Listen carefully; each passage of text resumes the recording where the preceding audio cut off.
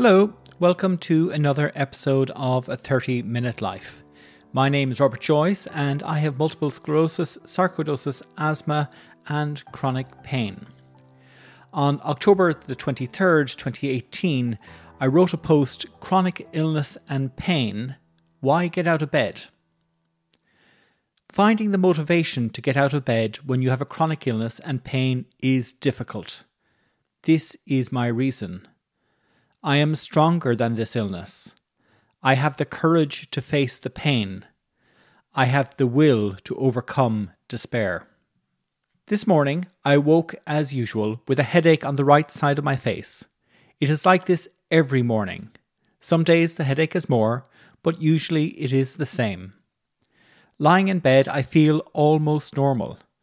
I don't feel that my legs don't work or that my energy levels are poor. All I feel is a headache. It is so tempting to just stay in bed and accept that as my life. If I give into this temptation, what would happen? For the first few days, it would seem fantastic. After a while, I would notice that the strength in my lower limbs has become less. Mentally, I would have given in.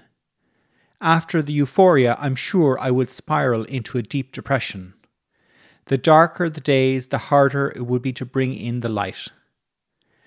Despite the pain and accepting that my walking will be poor, I get out of bed. Making this effort, I start my day and I try to find something I can be grateful for and that gives me motivation. My focus. My life and focus is to keep myself as healthy as possible. Every day I manage the food I eat, the exercise I take, and the steps towards improving my mental health. Because of the fatigue, pain, and lost mobility, this takes all of my day. In contrast to someone who is healthy, doesn't even consider what goes into their mouth, or how their legs move, or if their head is in a good place. It all just happens by reflex. Some people might have temporary affliction that causes them to look at their diet or to go back to the gym. They might even start mindfulness practice. They would fit this into their day. These three things are my day. Why me? Multiple sclerosis is not an illness I chose. It happened. There is a few factors that might have contributed to it, such as my genetics, lack of vitamin D, or the Epstein-Barr virus.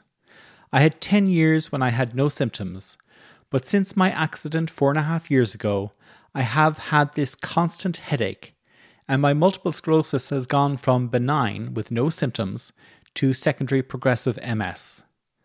This has been a slow but constant decline. No longer can I work or walk. I have lost these. It would be easy for me to despair and lose all reason for living. There are days when I feel like that. It is like there is no light. Why get out of bed?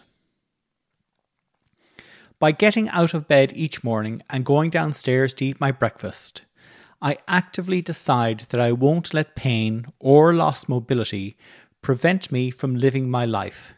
It is an active choice. During the day, I climb the stairs to exercise the leg that doesn't want to work. I open my computer and write even though it makes the pain in my head worse.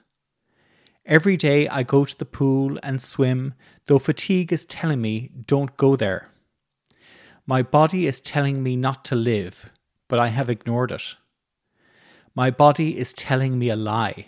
If I listened to it 100%, my walking would disappear. This misdirection would cloud my will to live. Don't get me wrong, the things I do will not cure me. My illness is permanent. It will not disappear unless some magic wand finds the way to repair the damage that has happened inside my body. My hope is by fighting against what my body is telling me, I have turned the adversity into an asset. This battle happens every moment of every day. Tomorrow I will wake up and the pain will still be there. And yes, I will still get out of bed and start the day again. I am stronger than this illness. I have the courage to face the pain. I have the will to overcome despair. Reading back on that post after such a period of time, it is still true every day when I wake up that pain is there. And there are some days when it is very difficult to make that transition or that change from being in bed where it is comfortable and warm and somewhat safe to getting up and starting to do things. But I've learned over the years that it is so important to make that step, however hard it may be, because any time that I have given in and let the disease dictate the direction in my day and in my life, I've lost something. I lose my ability to walk. My mental health deteriorates. Or I lose my fitness, and then everything seems so much more bleak. So I have to every day make a concerted effort, a definite plan to make sure that I am doing all that I can to help my illness. Now, it's difficult. It really is difficult because there are days when I need to exercise, but something else happens and I have to use my energy for that. So, for example, as I'm recording this, I'm going through some steroid treatment in the hospital in Galway. And this involves me having to drive into the Galway, which takes me, it's August as I'm recording this, nearly 2 hours some day to make that trip. And so I have 4 hours in the car, plus maybe an hour and a half to 2 hours with the treatment. And this is physically very, very draining. And what happens? I stop doing my exercise. I stop writing or journaling or meditating. I stop looking after my diet. And this has a consequence for me. So I lose that strength in my legs. Now, it might only be a week or 2 weeks of the treatment, but it takes away something from me. Now, I'm hoping that the steroids will do their magic and allow me to walk a little bit better, and hopefully that will happen. But I will have to recover back something that I've lost.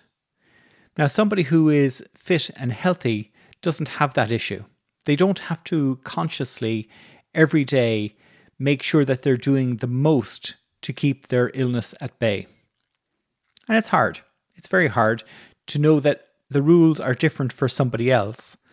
But if I focus on that, I will just go into a negative spiral. And that doesn't do me any good. And I'm sure it doesn't do anybody else any good either. So I focus on my game and my rules and my situation. And I do what works best for me and keeps me going. And I don't measure myself against the skills and talents and abilities of other people. And if you just take a normal person, they're not going to be Usain Bolt running the 100 meters in incredible times. The average person can't do that, and we don't aspire to. So why should I aspire to be something like a normal person when I know that I can't? So I focus on other things in my life. These recordings, writing on my blog, and being involved as a patient advocate, sharing my experience in different places, whether it is governmental, commercial, or academic. Sharing my experience so that the experience of other people with chronic conditions, and maybe not, can be a little bit better. And it's by me being transparent in the impact of this illness on me, helps those who don't really understand what it's like to have a chronic illness. So I share, and that gives me the motivation, that gives me the strength each day to get out of bed, knowing that I might just say that one thing today that will change somebody else's life. Thank you very much for listening. This has been a 30-minute life where I share my experience of my chronic illnesses so that your experience can be a little bit better. Thank you. Goodbye.